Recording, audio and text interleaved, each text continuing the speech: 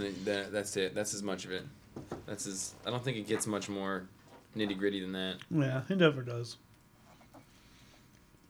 They don't. Piece of shit. They don't do a ton on their intros. Sounds like a bad podcast to me. I didn't realize that you were just producing dump out your mouth today. I didn't realize it was a dump mouth day. Oh yeah, no, I got a bad case of dump mouth today. Oh man, a little dump soup down there. Passing out dump tickets. Little dookie stew.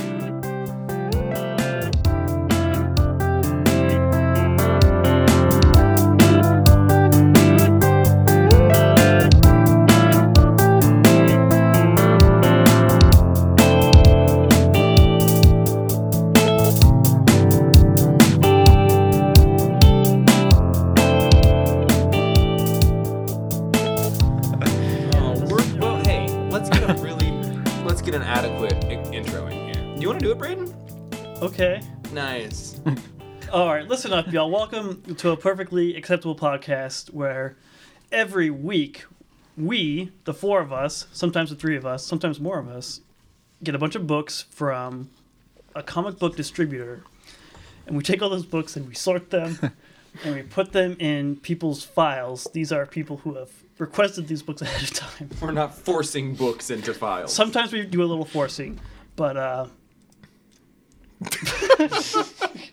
we can edit that out, Braden. Don't worry, you're still the PC one in the group. So he went white. We force a bunch of books into people's files, and we take the books that we don't. Oh, you didn't sign up for this one? Are you sure? I think you should get it anyway. Yeah, well, it says here on the screen you did. We're all pushermen here, and the books that we don't push onto our loyal, lovely subscribers, we hungrily, greedily take home to read for ourselves, and then we come back here on a fine Wednesday evening, and we discuss those books, and we talk about what we liked about them, what we didn't like about them, what we wished about them. And we give them like some ratings. We spoil them. And I have heard some feedback. Those ratings better be on a 1 to 10 scale with 0.5 decimals. Oh, because we are 76 episodes in, and if you switch to a 1.5, there's going to be blood in the streets. This is how Eric Larson feels right now. Oh, poor guy. Poor guy with all of his sex dragon. Oh gosh. I think that's most of what we talk about. Sometimes we get into some comings and goings. There's some haikus here and there, but did you guys write any? I've always got a haiku. I can always crank one out by the end. I barely had time to read my comics. No haikus. I'm not going to do one. Fine. I like yours generally, though. I know I'm Mr. Reliable when it comes to haikus, but not going to do it. I'm Braden, and I'm the champion of pinball. I'm Jeff. I'm Django, and I'm the champion of the Shadow Pinball. I'm Roman, and I'm the champion of Dragon's Lair pinball. Okay. We are. Well, we are. Listen, there's going to be a lot of spoilers in this podcast. So if you don't want to hear spoilers, you should read your books first. She does not show up in Detective Comics this week, though. Are Captain America 700, Crude #1, Exiles #1, Unbeatable Squirrel Girl #31, Gideon Falls #2, Domino #1, Detective Comics 978, and Thanos 18. Maybe some of those are going to fall out. Maybe there's going to be extra things. I don't know, but I think tension and mystery is an important component of this podcast, and here we are. I like leaving nothing to mystery. I like that. That's why I record this shirtless. I'm looking at your belly right now, and I'm thinking to myself, I can't believe I left that shirt here and you inherited it. That's all hair, buddy. Oh, never mind. Oh, God. I can't believe I left all of my hair here. And you made a shirt out of it. I can't believe he always glues it to him when I'm gone. I mean, sometimes you just got to put something that belongs somewhere back where it is so that you can take it off again. Is that Jeffrey X again? Are you bringing it back to my original wrestling persona? Sure.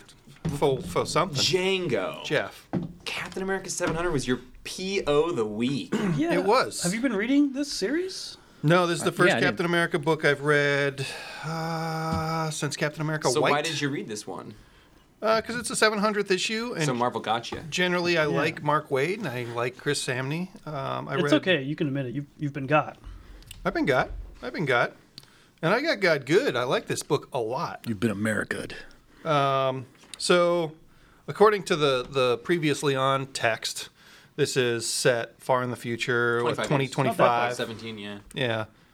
16 years. Something. I don't know. It's 2025, and Cap is Cap's in the middle of this war trying to take back America from this bad guy, and it just follows like this long, I don't know, it's like 2 or 3 or 4 years of him battling and finally getting to a point where he realizes he's lost.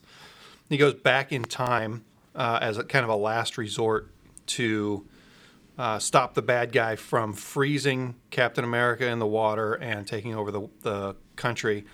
And so Cap shows up just in time to basically do that. And in the end, he sacrifices himself to stop the nuclear missile or the germ missile that the guy's sending. And then the Captain America that the dude had frozen comes up out of the water.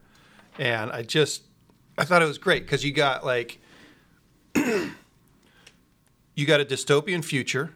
You got Captain America, the superhero, hanging out with all these fallen heroes.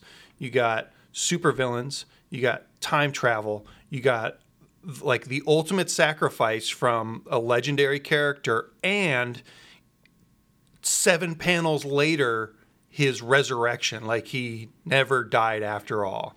And it resets the timeline. It's like the most comic book thing I think I've read in ages. Man, time travel, like, in the last, like, 4 years, or, like, 3 years particularly, like, time travel has been such a component of storytelling. Marvel and DC primarily. It's sort of like, they're like, man, I don't know what to do with this reality we've created. Let's go back and bring people to the forward or go back and change things. It seems to be a sort of in vogue thing right now. We've got 3 books this week that involve time travel. But it's not super common that you're able to, like, really succinctly tie it up with a bow real nice.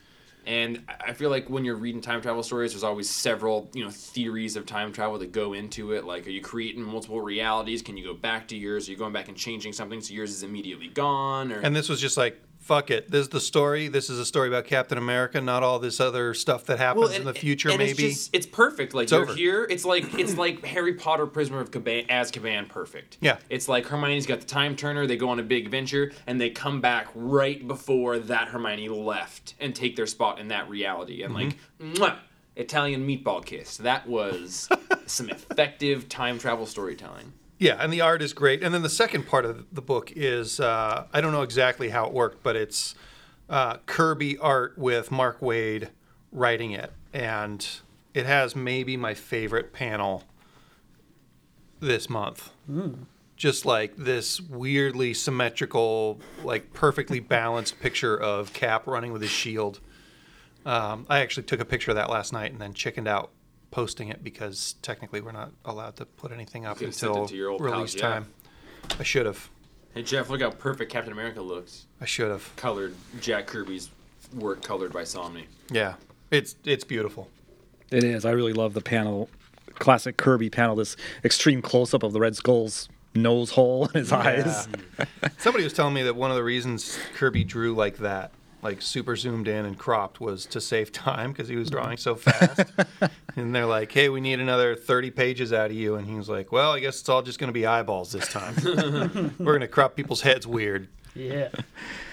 I would say that the 5-panel page or 4-panel page of Captain America being sent back in time from his future, it's like a black page and it's divided into 5 horizontal panels, one on top of each other. And it's an overall just shot of Cap, but each of those 5 panels he blurs more progressively, but it also clearly shows like the white light spectrum breaking up into different colors. It's just, you can show people traveling through time a lot of different ways, and I think that perfectly encapsulated the idea of somebody sort of being smeared out. Very good. Yeah, and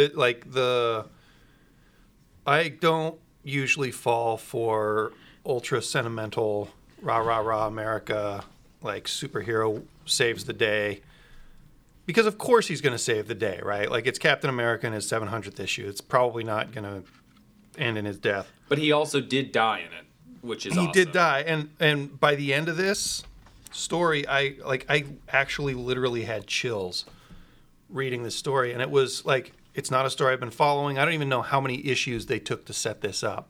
But not a whole lot. 798, 99, and 800. Okay, that's 698, 99. That sounds like the perfect amount of issues for something like that. And honestly, just being thrown into this, I was 100% happy with what I got from just this comic. So I'm going to give it a 9.5. Fuck. Yeah. I'm gonna give it an. I'm gonna give it an. I'm gonna give it a Motorcycle. 9. An An 8.5 or a 9. Is that German for a no? Domino. 8.5 or 9. Yeah. The spreadsheet's got to know.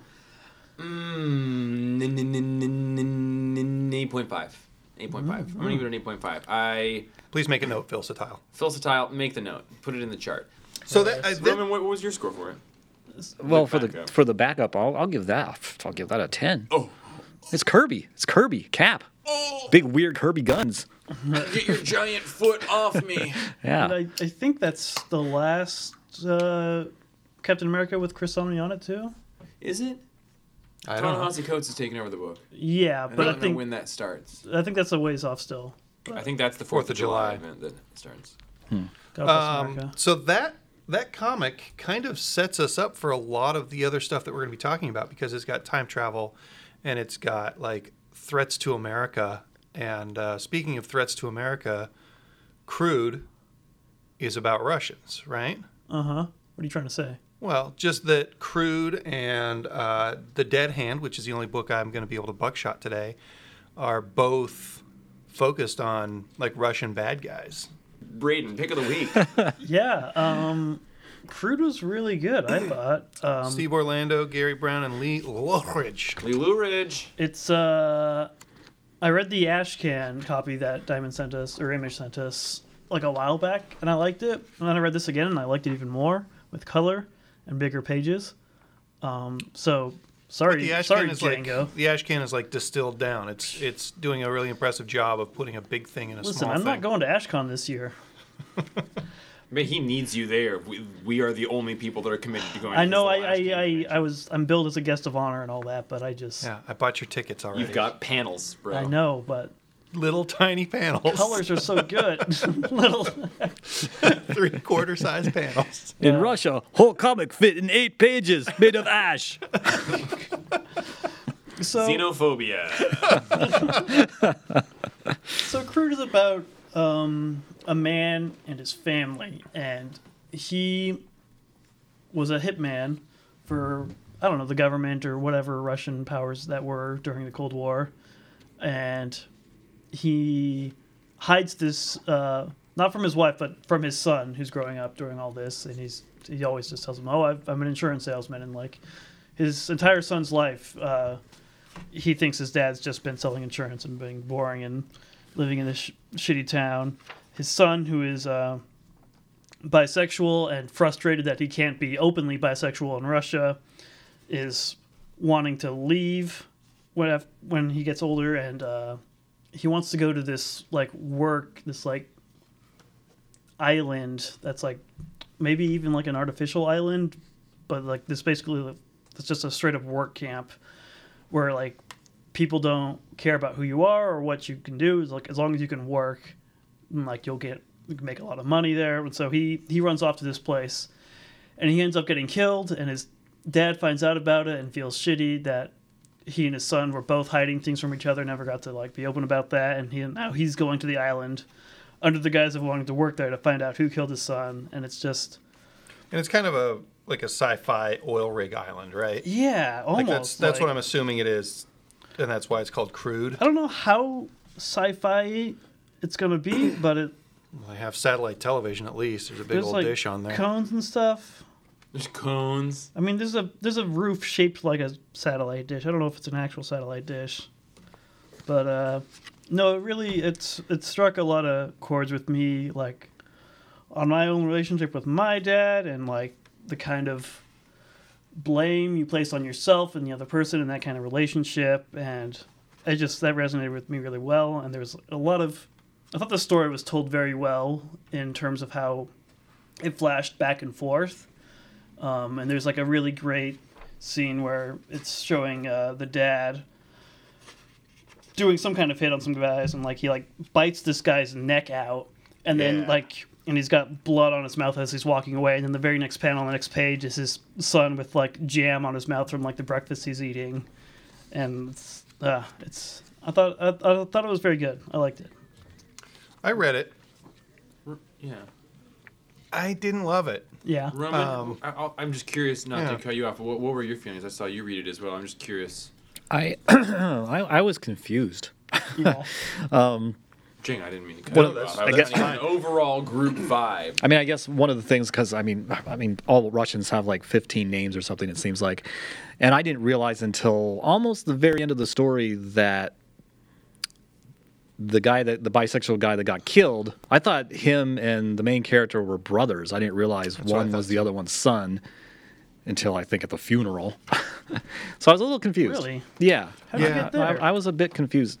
I think I don't know. I think it was the art. I mean, and that's the way they were initially speaking to Like- each other. I thought they were brothers. Not enough of an age difference when he was like a kid.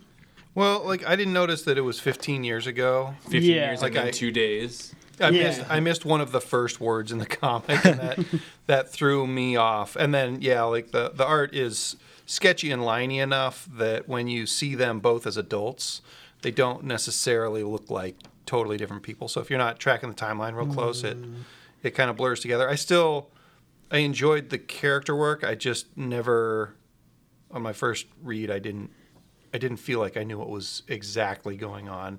Hearing you explain it and flipping through while you did, I'm caught up. And that said, I liked it enough to probably read the next one because Yeah. I like this kind of mystery. It's kind of the setup is kind of like Southern Cross. That Image space book where the girl's sister disappears and she goes to space to look for her on a ship. Yeah.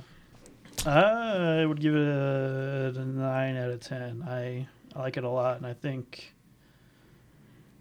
people don't like Steve Orlando that much for some reason, but like His DC work is pretty. I read this and I liked it, and like I went back and read the first volume of JLA a little while ago, and it wasn't bad. Yeah. Like I don't think it was great, but It's kind of how I feel about most of his stuff. I'd give this a 6.5.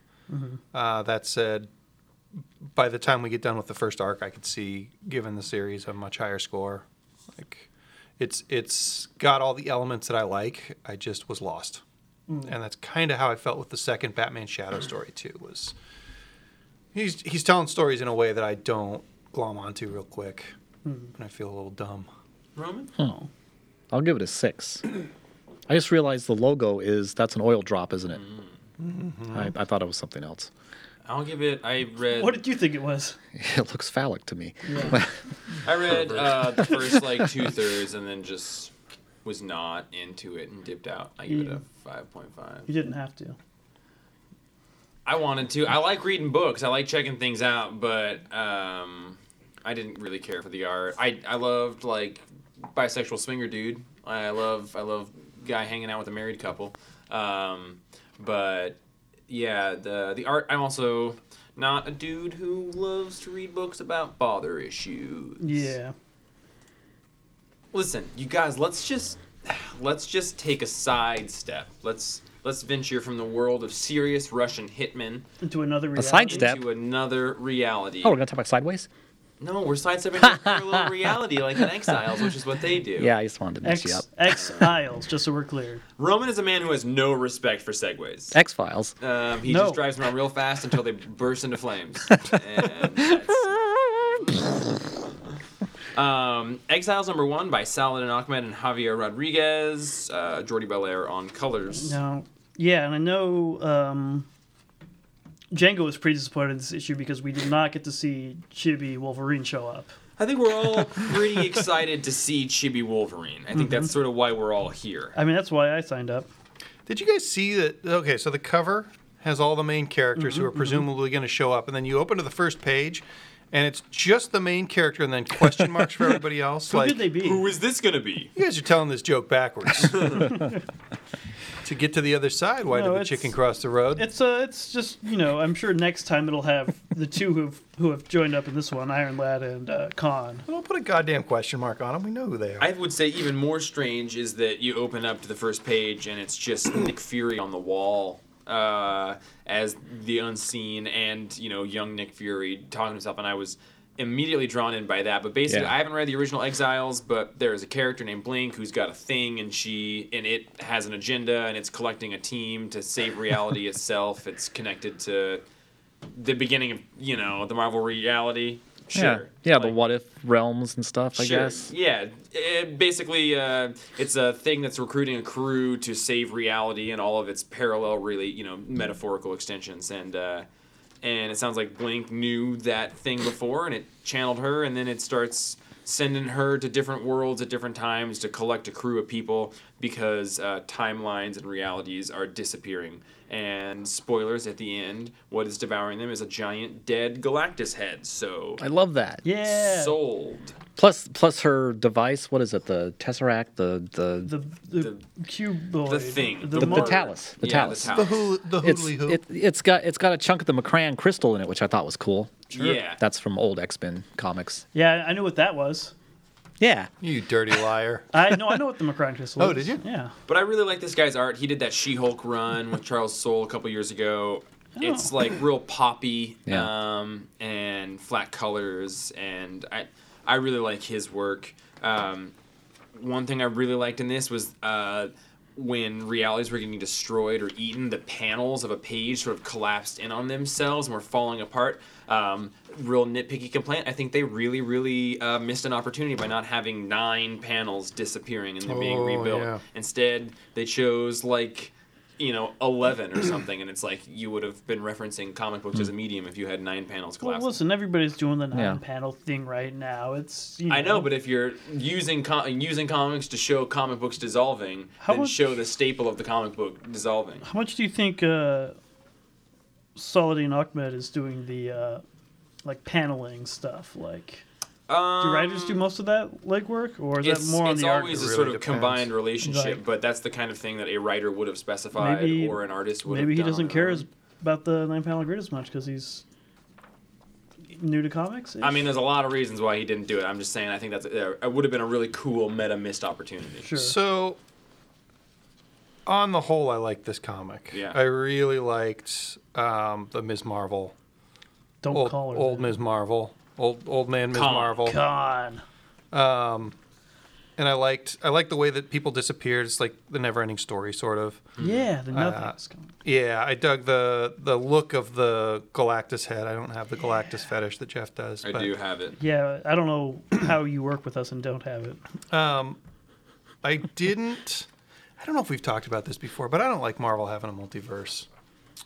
I think they need a different name, and I feel like they're just sticking they're using the dictionary to stick it to DC every time. A different name would be nice, but it kind of sucks that DC got to it first and Well, but they did, and It's they did a long time ago. I think it's a thing that existed before Marvel or DC. yeah, definitely did. Yeah, it came from pulp sci-fi. And Marvel has gone as far to do things like the Omniverse, and that expands beyond it. So I think it's actually kind of cool that they both exist within the multiverse because it's this silent agreement that maybe we are agreeing to exist, coexist. Between the two, Yeah, They're they're all both out from the multiverse, and if we look hard enough and sideways and across enough lines, we'll find the DC reality. I think that's pretty I'll cool. allow it from that perspective, but it takes me out of the comic. When I see the word multiverse in a Marvel comic, I start thinking about DC. I give Exiles 8 an 8. Okay. I like the art quite a bit. I like the story a good amount, and it never felt like a chore to be reading. And I do want to read the next one. There are parts that I care a lot about that I want to see what's going on, and that's enough to carry me through. Not really caring about any of the characters. It wasn't that light on the text either, and it still it felt was heavy. not much like a chore. I thought. No, and to me, again, it always comes down to is the text balancing interesting images? And when it's just two people sitting in a room talking, I don't like a lot of text. But if it's like the double page spreads of the Unseen, there's a lot of text, but the paneling is brilliant comic booking. The way that it leads you through the page, because there's a question of, do I go top left to top right and treat the entire double page as a thing, and the way that the text and the lettering was laid out, is it guided you through there as an image, and it's just that's an interesting usage of text, and it shows that the people doing it know what they're doing. they're maximizing the way that you can tell stories, and they're answering the inherent questions of a double page spread in doing it, and that is pretty impressive to me. So Yeah. there was a lot of text, but it came in such a way that it was always around interesting information, so it was never a chore to get through.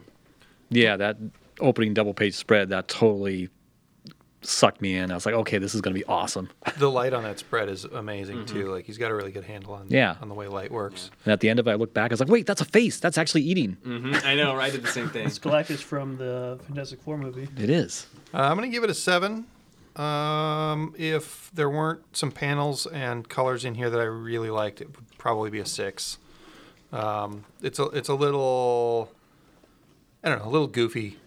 It's a little teeny. Yeah, it's a very safe comic. But man, that Ms. Marvel, that Khan in the middle there, and the last panel and the nothing and the art on the moon, I liked that quite a bit.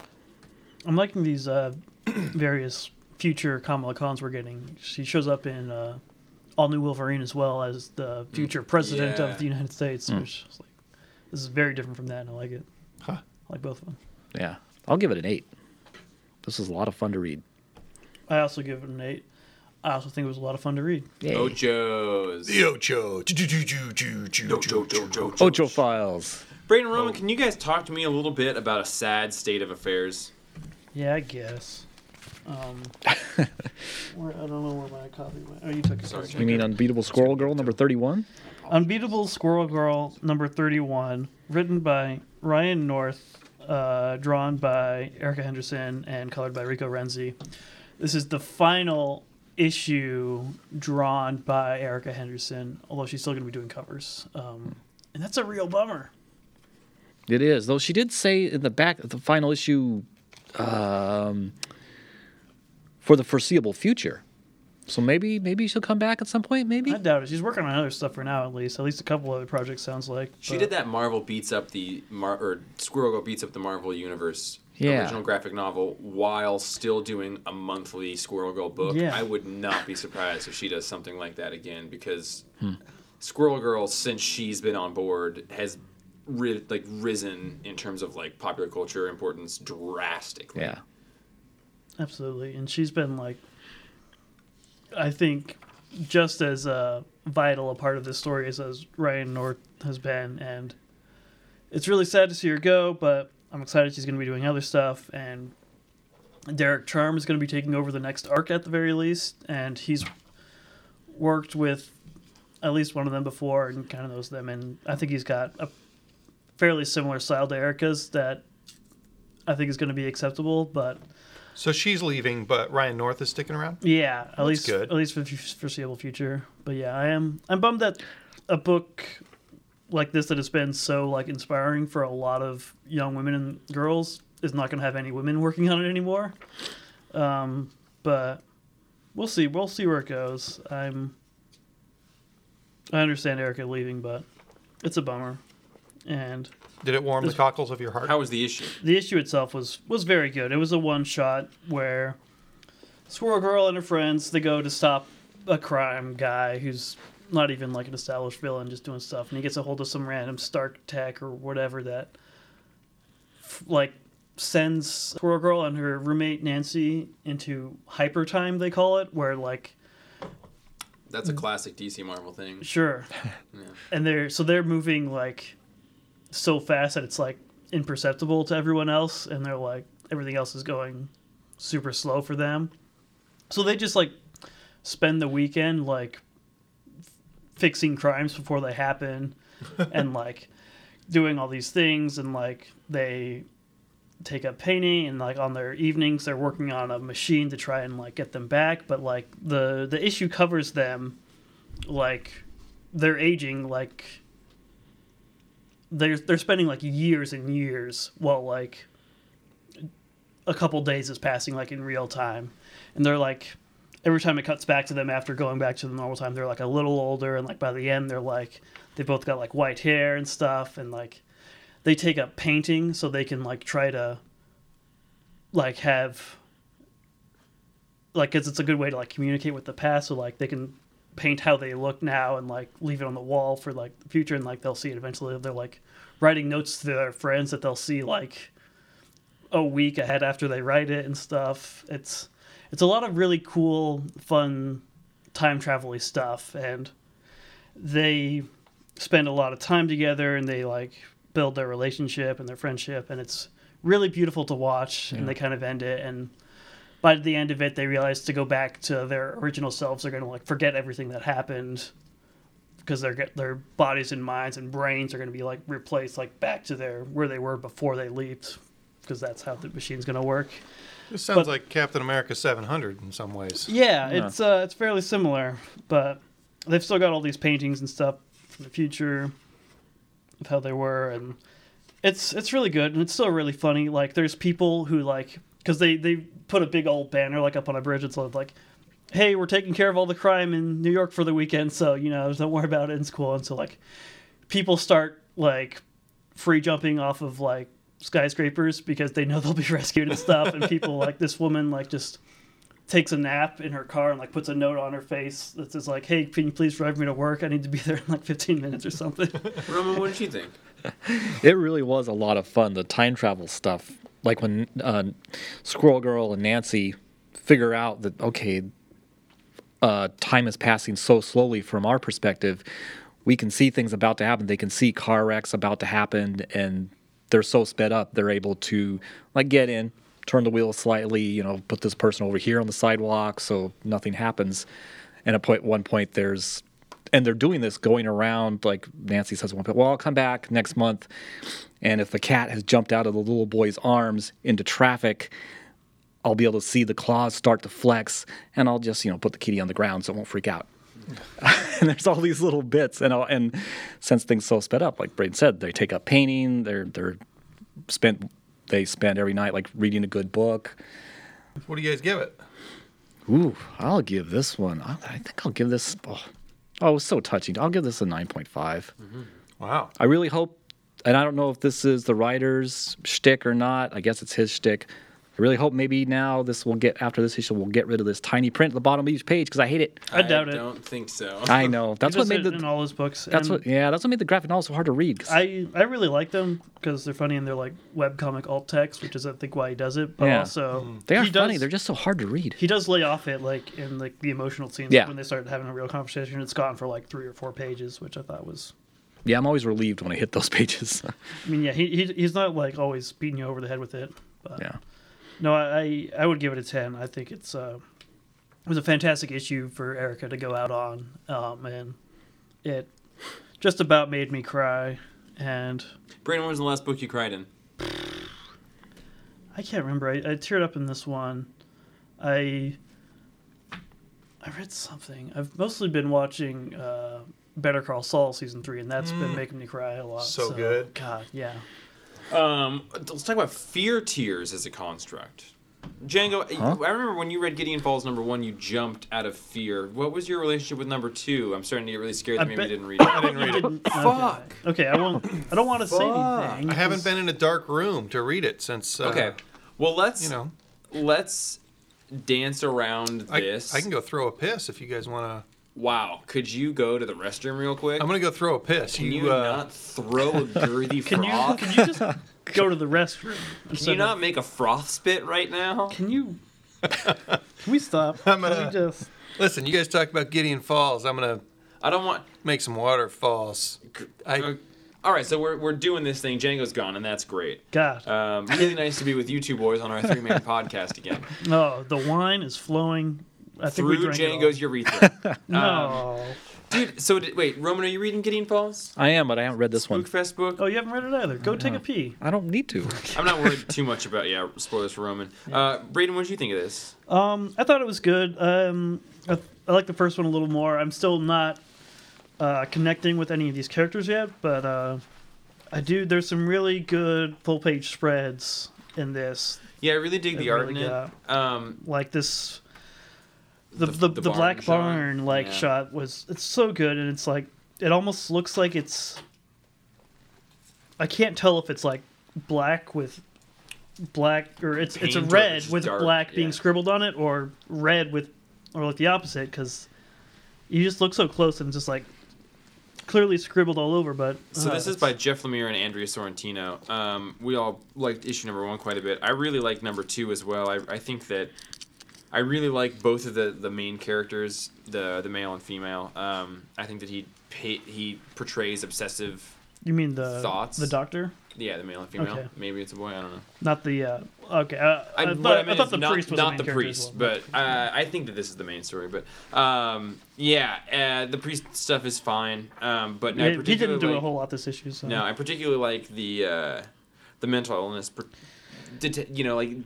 I think that they're depicting it pretty well. Like obsessive thoughts that you can't quite flush out in the way that he brings it up, and he could have maybe gone past it, but the fact that they're having a conversation is causing him to dwell on those thoughts.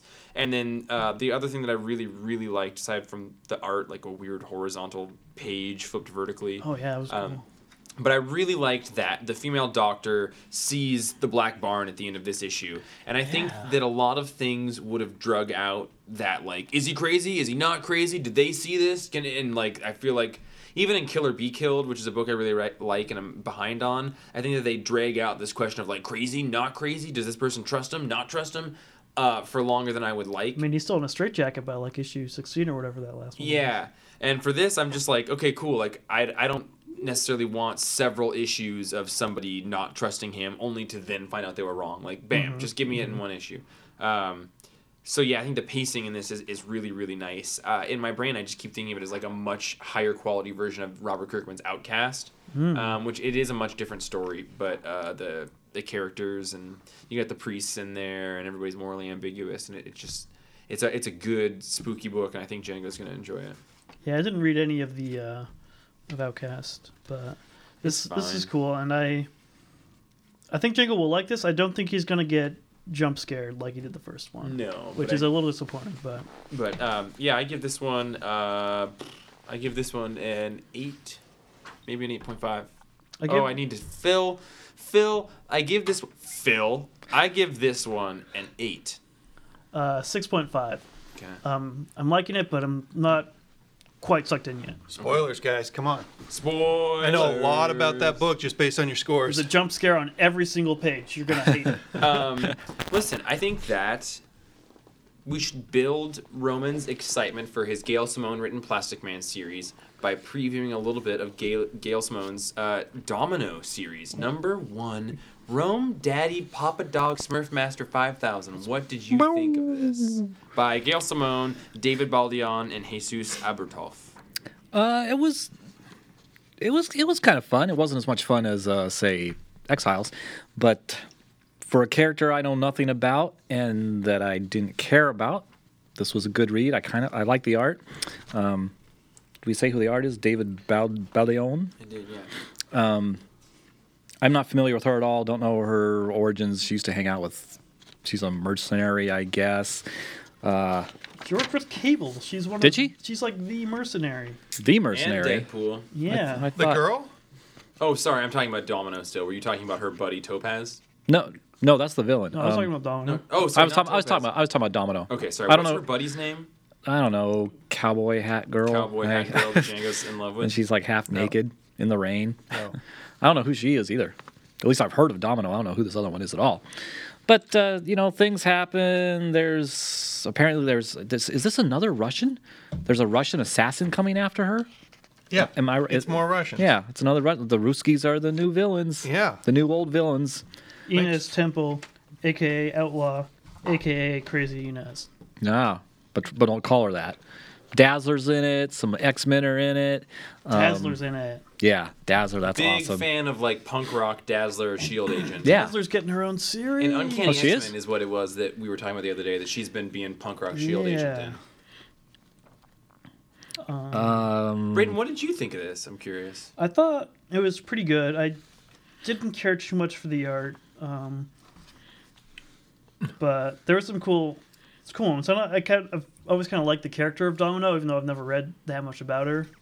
But the whole kind of luck aspect of her powers, I thought a fun thing to play with. She even makes a long shot joke in here, right? Yeah, she does.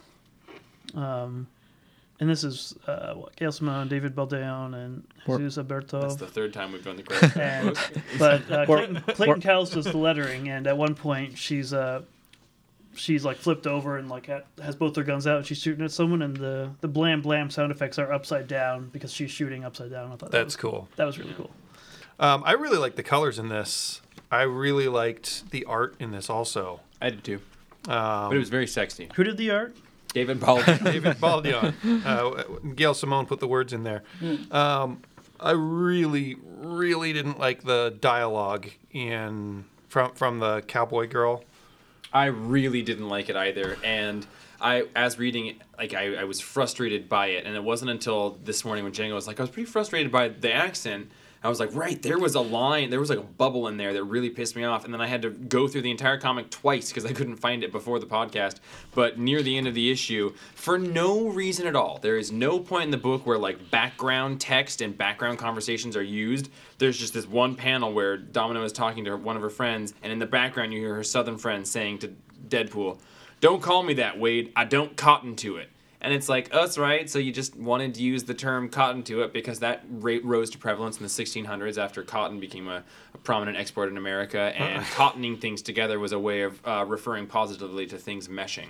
I looked up the etymology of the term. Did you really? Yeah, I was like, this is fucking stupid. Why did you use this? Like, That's how all Southerners talk.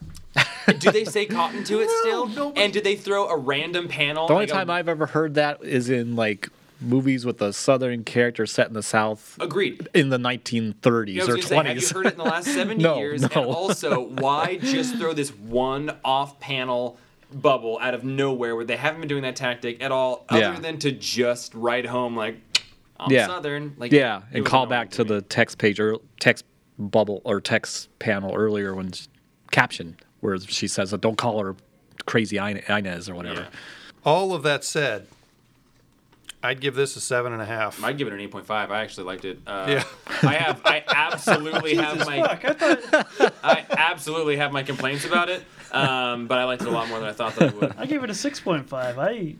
I thought I liked it more than you guys. I but think no, it's not. I think it's a good comic that I had some problems with. Like, Yeah, for sure. Yeah.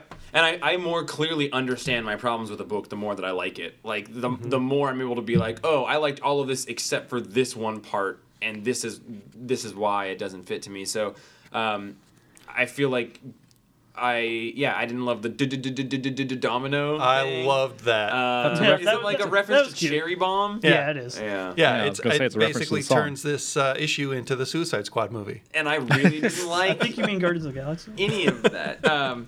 So I really was- do. I do like sexy, awesome, nerdy kind of dumb party girl because I relate to that character. Like, oh, I drink too much and I do unfortunately party too much. Not that I'm a party guy. I'm not. I'm an introverted shy boy also, which is how this person sort of. I love the conflict between somebody who wants to go home and go to bed with their dog and also like I guess I do party. I like that characterization of this person.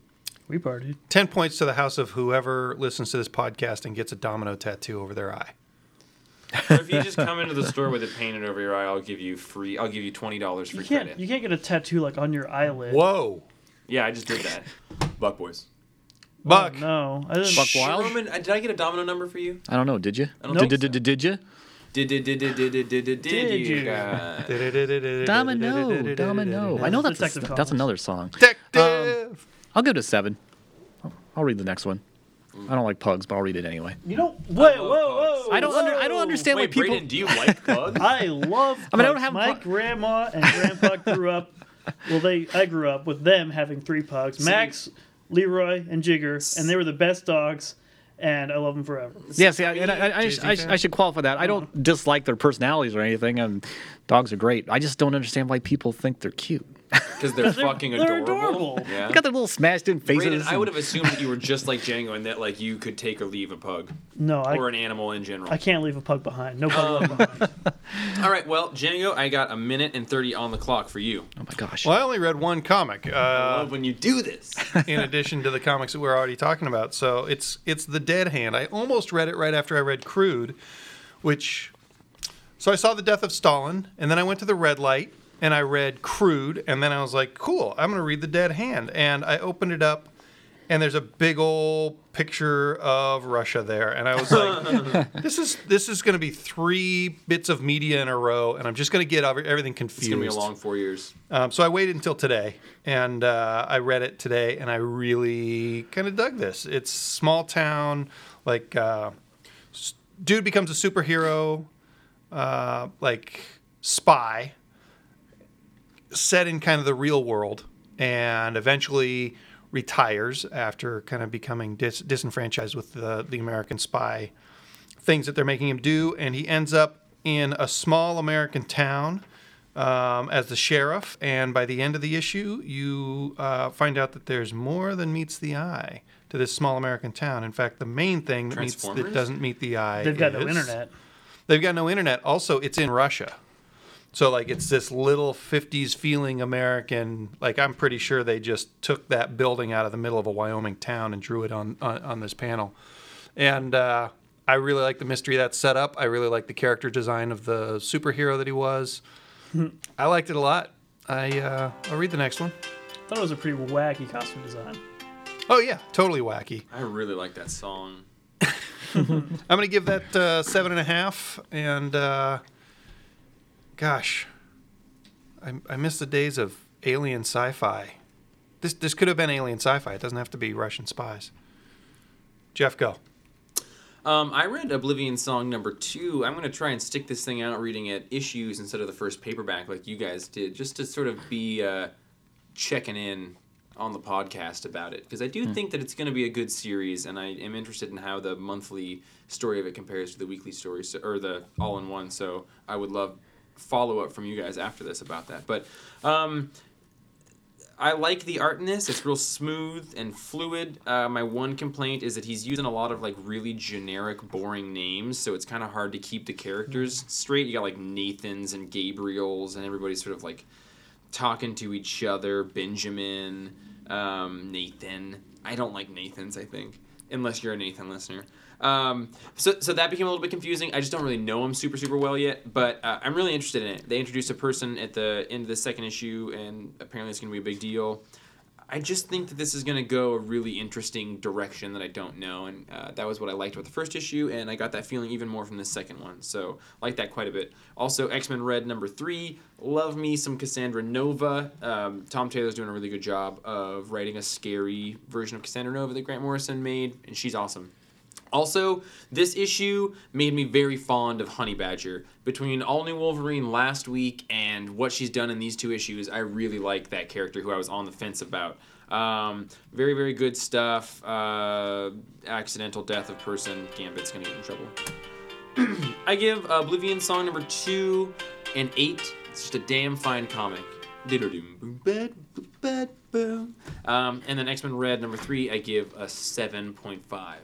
Good, still staying up there, liking it, want to read more. What did you guys think of? I don't want spoilers for Oblivion Song, but gosh, you guys, just in general? Yeah, like, you know, how did you feel about that story? Having read 5 or 6 issues up front, I'm also like reading it monthly is making me more excited to read it. I finished this one, I was like, I really want to read that paperback, but I kind of wanted to keep trying to do it monthly. I would keep doing it how you are. The thing about Kirkman's storytelling is that he creates great cliffhangers, but when you're reading them in a collection, you don't necessarily even notice that they're cliffhangers because you can resolve them so quickly, and they usually end up either just being the middle of an action set piece or something that is kind of a red herring cliffhanger. Like the last 2 issues of Walking Dead had the most bullshit milquetoast resolution to something that should have been crazy. I like Milk and Toast quite a bit, and I don't like that as a derogatory term. Milquetoast is a separate thing in and of itself. It's a bug. Yeah, it's a. I'll find it right now while you guys are talking. It's got a Q. It's one of my favorite words. Milk Toast is a bug. No, it's not a bug. I was just making shit up then, but it's not Milk and Toast.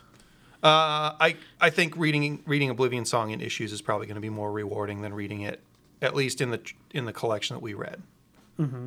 That's my thought. Yeah, and I'm flipping through it now, and like I can pretty much recall everything that happened just by like glancing at a page. Like it's all pretty vivid, and it's good. I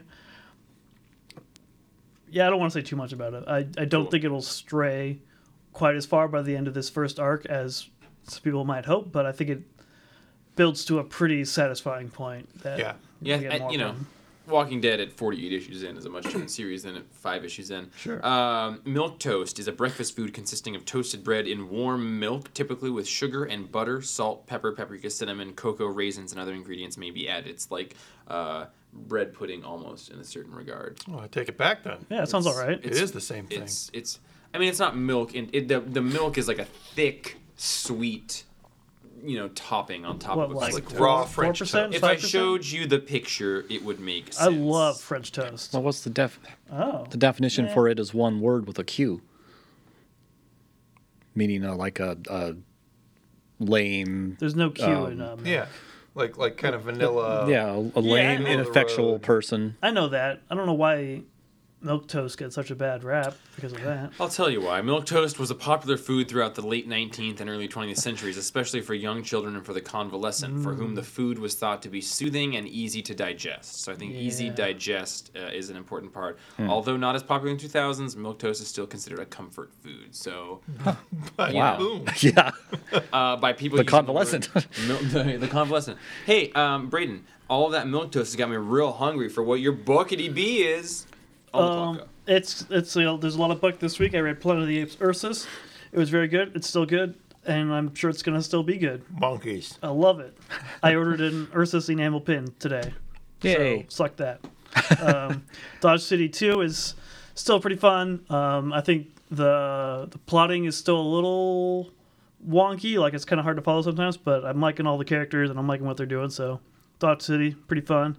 Star Wars Thrawn was very political this issue. Not a whole lot of like actiony stuff happened, but I still liked it for some reason, even though like this had Thrawn the least in it even. But boy, he's so spooky and I love him. Sonic the Hedgehog #2. This one has Amy Rose. She's got a big hammer, and whenever she hits people with it, it says like Binko or Pico or something for some reason. Pico. I don't know why it does that, but fuck it. It was cool. Sleepless was very good. I feel like I've got a pretty good grasp on what's going on at this point, and it's just good. I love it. I'm a sleepy guy in there. I also read X-Men #2, X-Men Red #2, and I think this is the best X-Men book coming out right now. Mahmoud Asrar does the art, and he draws some fantastic Sentinels in this. And at the end, it looks like the Sentinel gets zapped by lightning, by storm, and I just hope he survives to be a member of this team. The What the fuck? Did you just do 6 Buckshot books and not sweat and come in under time? he I'm did. hoarse by the time I'm done with that. Wow. Glad that Sonic was going well. Just flipped through it. That was a lot of Pico in that. You got numbers? X-Men Red, 8.5. Sonic Hedgehog, I give a 7 out of 10. Sleepless, 8. Thrawn, 7.5. Dodge City, 6.75. Planet of the Apes Ursus, 8.5. Detective Comics That's is coming late. up next. Yeah. Ursus in stack, so I didn't actually buckshot that one. Dang, I gotta follow Braden, man. Yeah. Well, I'm gonna go the opposite direction and do like 2 books. Nice. So there. Okay. Quantity, quality, We're all both eating it out. concepts. Your time's going. buddy. Oh, he didn't say start. 11 seconds in. RoboCop Citizen's Arrest #1 by Brian Wood and some other folks. This was awesome. I'll give this a 10. It perfect follow up to the first original best RoboCop movie. Set in the future, Alex Murphy's in this, but he's powerless. One of the coolest things, they have this RCOP app that everybody has on their phones. You can report a crime, or if you're stalking somebody and you think they're up to something, you can follow this person. Can you report stalkers? Can you report Brian Wood? You can. And there's these toned down RoboCops are really tall, wandering around the streets, and they'll just pull somebody over because you got reported on for doing something supposedly, and they'll start thrashing you. So everybody's got these apps, and you have to pay money to report on somebody. But if your report ends up in an arrest or something, a real crime, you get money put back into your account. So everybody's addicted to this thing because it's like this game that is killing people. It has the newscasters, the vapid newscasters, all the stuff you want out of RoboCop. Good fun.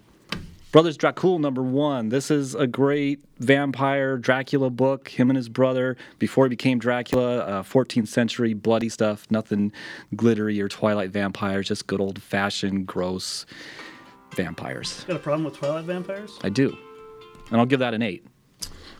No, 7. 7. Roman, we went and saw RoboCop, the 2014 thing, together. We did. Oof. Wait, what? The remake? Yeah. Are What's you your sure? birthday? Wait, We saw it for your birthday, I think. did we? I think that we me did. and I you do. went and saw I told that. somebody today I didn't see that movie, but one of the customers. But yeah, you're right. I did see that. It came out February 12th, which is like around your birthday. yeah, right? my birthday's the 11th. Yeah, I think we went and saw RoboCop, the remake, Wow. for your birthday because you were like super jacked about it. So I've never seen any RoboCop movies. That's except for right. that We one. did, because I do remember telling Chris Clow about it later, like the next day, because he's a huge RoboCop fan. So you made me want to watch some RoboCop #1 in there. You also came over to my house last night and told all of my roommates that I haven't seen RoboCop and have to. Yeah, and then Sean, one of his roommates, he used to run a video store, was like, "Wait, we're watching RoboCop." Yeah. Oh gosh. I want to say this about RoboCop. I'd buy that for $1. Woohoo! Oh, but would I you will- buy it for $3.99? No. Did you read it? No. You should. You'll like it. I don't want to. What about the You like Brothers RoboCop? You like this? Dracul? That was I made a RoboCop reference. The brothers Dracul, Dracul. 1 to 10 mean Dracul. 7. Nice. I'll read. You just gave it a 6.5 a second I ago. gave it an 8 originally, and then I backed up because it's like it wasn't great, but I'll read the next one. If they were a little more Fun boy. Twilight-y, I might give And it look at that 2-page spread there. That's nice. In the snow, looks like impaled Peter Kowalski. bodies, all sorts of gruesome stuff. Castle in the background. So listen, you guys, I don't want to spend a ton of time on this, but I was pretty audibly hounding Detective Comics for being a really, really awesome book. Like, I heard it. Awesomely written book for the last 2 months. I know Braden's been real hyped on it, and this issue was the first time where I've thought that the art actually balanced the story in an appropriate way. It became very clear to me in this issue that the colorist is the person who does all of Patrick Gleason's art. And I think that helps. But he's been doing it for the last couple issues. But anyway, there were just some full pages where I stopped and was like, "Damn, that's a nice picture." Batman walking up to the cane. Yep, that was manor, one. like, that was. Oof. Even before that, just him standing with right here on the first page looks great. This double page spread of fighting sequences. There's a scene of him just in the cave with his arms crossed right here with Batwoman. There's just some art in here where it doesn't feel like the only reason it's there is to be the house for story boxes. You got this double page spread of the OMAC eye, and I think that's that is cool. super awesome. Roman, did you read this? I did read this. Can we talk about OMAC and Infinite Crisis? OMAC is and- my favorite character that I don't know very much about at all. He's a I've never Kirby read anything. creation, but at some point with Brother Eye, and the Tower of Babel and Kurt Busiek and that era of stuff, I feel like OMAC was sort of redefined. It was, because Kirby's was one dude, the one-man army corps. Yeah. There was supposed to be more of them created, and I love there him. weren't. Yeah, and he had Brother Eye that was a satellite that kind of channeled the power into Buddy Blank to turn him into basically a superhero with his huge mohawk. But then that stuff that you were mentioning, that Brother Eye became something that I think Batman created as a a satellite? monitoring Drake. system. No, Batman created him during. Yeah, originally. Okay. The Countdown to something? 0 Hour or Infinite Crisis? It wasn't 0 hours. It was Infinite Crisis. Batman created Brother Eye, and that was kind of Brother Eye. I think got taken over by Max Lord, and that's when Yeah. Blue Beetle tracked down Max Lord, and Max shot him in the head, and then eventually Wonder Woman broke him, Max's yeah. neck. So, the OMAC in the modern comics. I mean, I don't know what's going on with it now, but in the modernish comics has been a Batman spy creation, pretty fucking sketchy shit that Batman did. And I with don't that. like that very much. I much prefer Kirby Yeah. OMAC. Me too. I feel like the art was at caliber, and I feel like this was a top tier book starting here. I have a question. Yeah. Tim Drake has crutches Yeah. at the start, and then it flashes back to the fight, and he doesn't have them. And then afterwards he does, and then afterwards again he doesn't. And I don't know what that was. I was hoping you might know, but I don't. I can only imagine that like he got injured during the fight and had to have crutches for a little bit. There are components of this story that are boring me. And he's telling a really wide story with a lot of characters, and the byproduct of that is that there are some character stories I don't really care much about. One of them is like the Tim Drake character who who shows him the future from the other world, who shaves his head in this one, who like that whole thing. That's not Tim Drake from the future. No, I know, but he's the one who shows Tim Drake that alternate history line. Sure, yeah. And I don't really care about him or what's going on there. I actually don't really care about any of the Batwoman, that whole airship portion. What I am just interested in is like the social dynamics at play with the Bat family that he's set up. I think more of that stuff evokes more care the more you read from the rest of the series and the more you engage in that. Yeah. Some of these panels look like Riley Rossimo to me, like Lee Weeks by way of Rossimo. That's all. I didn't read the issue. Yeah, I could see that. I love that shot of Batman walking up to the house. It's a good page. Because it's Batman is the light part. Usually he's the dark part of things, and in that shot, because of the way the headlights are, he's the brightest thing on the panel. Did you see the last page? That is cool. So why do you leave the lights on in the Batmobile? So they know he's there. So we could have a cool shot of him walking up to a house. So I give it an 8. It wasn't my favorite issue of the series, but it was the first time that I felt like the art was the strong point over the writing. God, there's so many ads. There we go. Do you think they're gonna? Jimmy TIV's leaving soon. Yep. This last panel looks like you should buckle up for a lot more issues. Or you should get buckled up for this shit to end. Yeah. We got a big thing about to be resolved. Listen, you should all just wear your seatbelt. Just Everybody always. wear the seatbelt. Anybody? It scores? Anybody? I give it an 8. 8.5. I think the art shown pretty well in this issue, and it doesn't always. But I'm pretty invested in my boy Jim's work on this book. Who's drawn it? Javier That is Fernandez? Javier Fernandez. Eddie Burrows is doing the bulk of the series, and he does some pretty cool stuff with art. But I think, like, in terms of the whole issue's art, consistency. I think that this is better than Eddie Burrows stuff. I'll also give it an 8. Or no, you get an 8.5. I'll give it an 8. Because I don't really care about Batwoman and the Colony and all that, but the social dynamics, and it's funny, the two least important members of the Bat family deserted with her, and I'm like, okay, so what? Yeah. Is that Black Panther on the cover? It's Bat Panther. It's Batwing. It's Batwing. Oh, it's yeah, Batwing? that's what I meant. Lucius Fox's son. And Azrael. Okay. His helmet there looks a lot like Black Panther's helmet. Well, they just put a Black Panther movie out. They're trying to get a little... So, It doesn't look that much. Django, I know that you were just chomping at the bit to talk about the end of this Thanos run that we've all loved, but you've sort of been the arbiter of. You've been sort of you've been sort of the watcher of this series. Can I just get your read on the series as a whole, and then what did you think of the end of this big Buck Wild adventure I know you've loved? I was a really big fan of the cover of number 3 I and the remember cover 3. of number, was it 5 or 7? Even though it was basically just So this is the issue same. 5 or 6, and it's the end. No, this is issue 18. But he started at 13. Oh, I was talking about the Jeff Lemire part. Okay, That's so- the only part that I was interested in. 6 issues. 6 issues this whole run, creating That's this it? fanfare. Yeah. Holy And now he's done. shit. Although there's going to be an annual. Is this Death? Yeah. Yep. And Death. she is beautiful and sassy and seems to be the same as DC Sandman's Vertigo Death? Death. no, I was gonna say God from Dogma. Alanis Morissette Oh. as God from Oh, Dogma. yeah, I can see in that terms too. of, like her silent, like her face and the way her hands work. Oh. And so, what did you boys who read this think of this whole thing? I didn't actually read it. I know, Django. I was giving you I a gentle, friendly ribbing. I was giving you the nice ribbing. I loved it, though it was kind of jarring for me seeing, for the first time ever that I can think of, Marvel's personification of death acting like Vertigo's personification of death. Because usually the Marvel death, Doesn't do anything.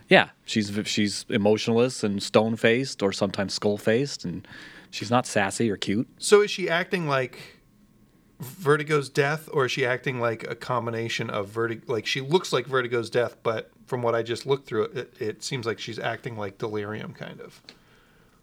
Like a little bit goofier Delirium. than Death. Yeah, good point.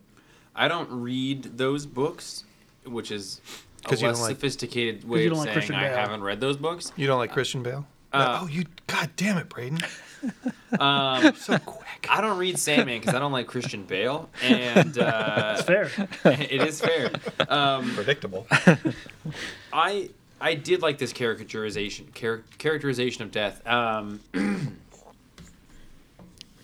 And what I was going to say was, it felt more like the sort of the construct of death, or the idea of death. That's like, it's this. It doesn't speak. It's not a thing. Like, I like that they did personify it, but at the same time, it's not really much of a personality. In that it's not much more than, like, you know, the emblem in World War II when bomber pilots would have that Joker card on their, like, flying planes. Like, it's just like, it's this haunting, never attainable specter at the end of a tunnel. Like, it's death. You can't ever get to it. Death, like, that's what I haven't read Infinity Gauntlet. I don't know how well they characterize the idea of being in love with the concept of death, but I think that it is such a brilliant concept to make this incredibly powerful thing in love with this unattainable thing. Like, you're in love with death, so you're trying to kill everything to please it, but death is this thing that everybody has a relationship with, but it's an unattainable relationship because you only reach it once you're no longer yourself, or you're no longer a thing that can have a relationship.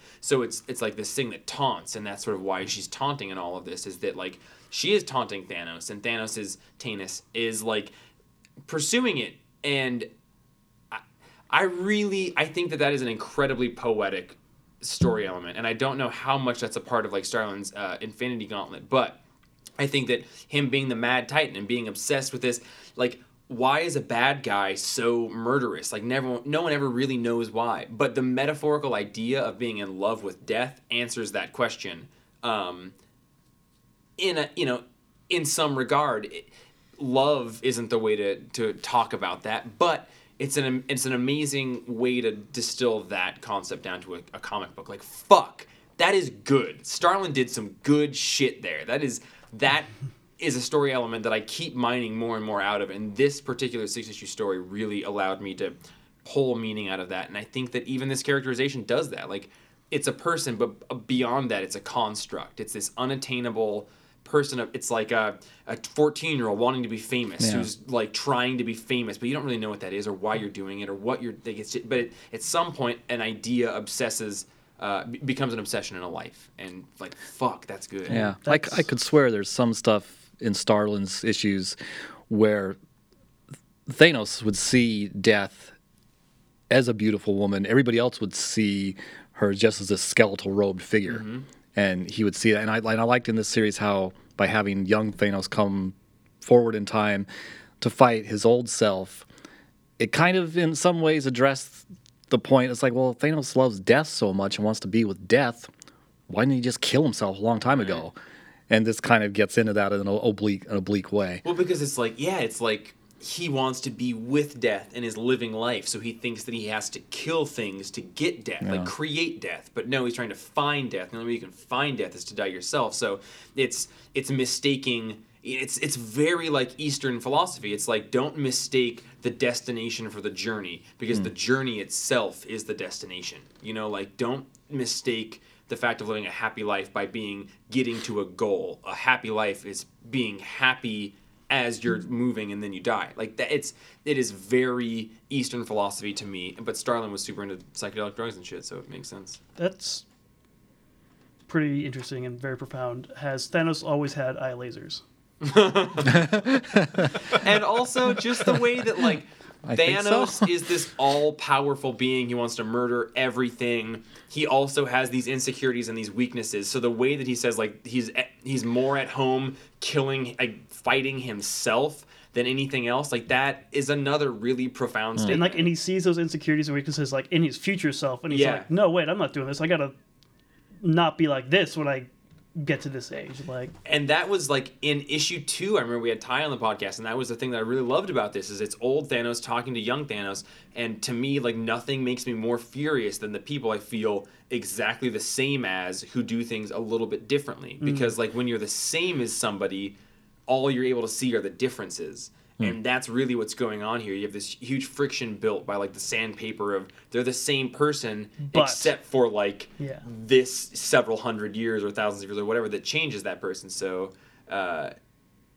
you know, it's fucking good. I am so annoyed that this book is so sought after and it's so valuable and has gone up as such a speculator thing because it doesn't seem related to the quality of the story at all, which has been so well done. Whose first appearance is in this one? Death? Like cosmic death? Personified Not death? really. I mean, she's been around before, No, but yeah, she's been around.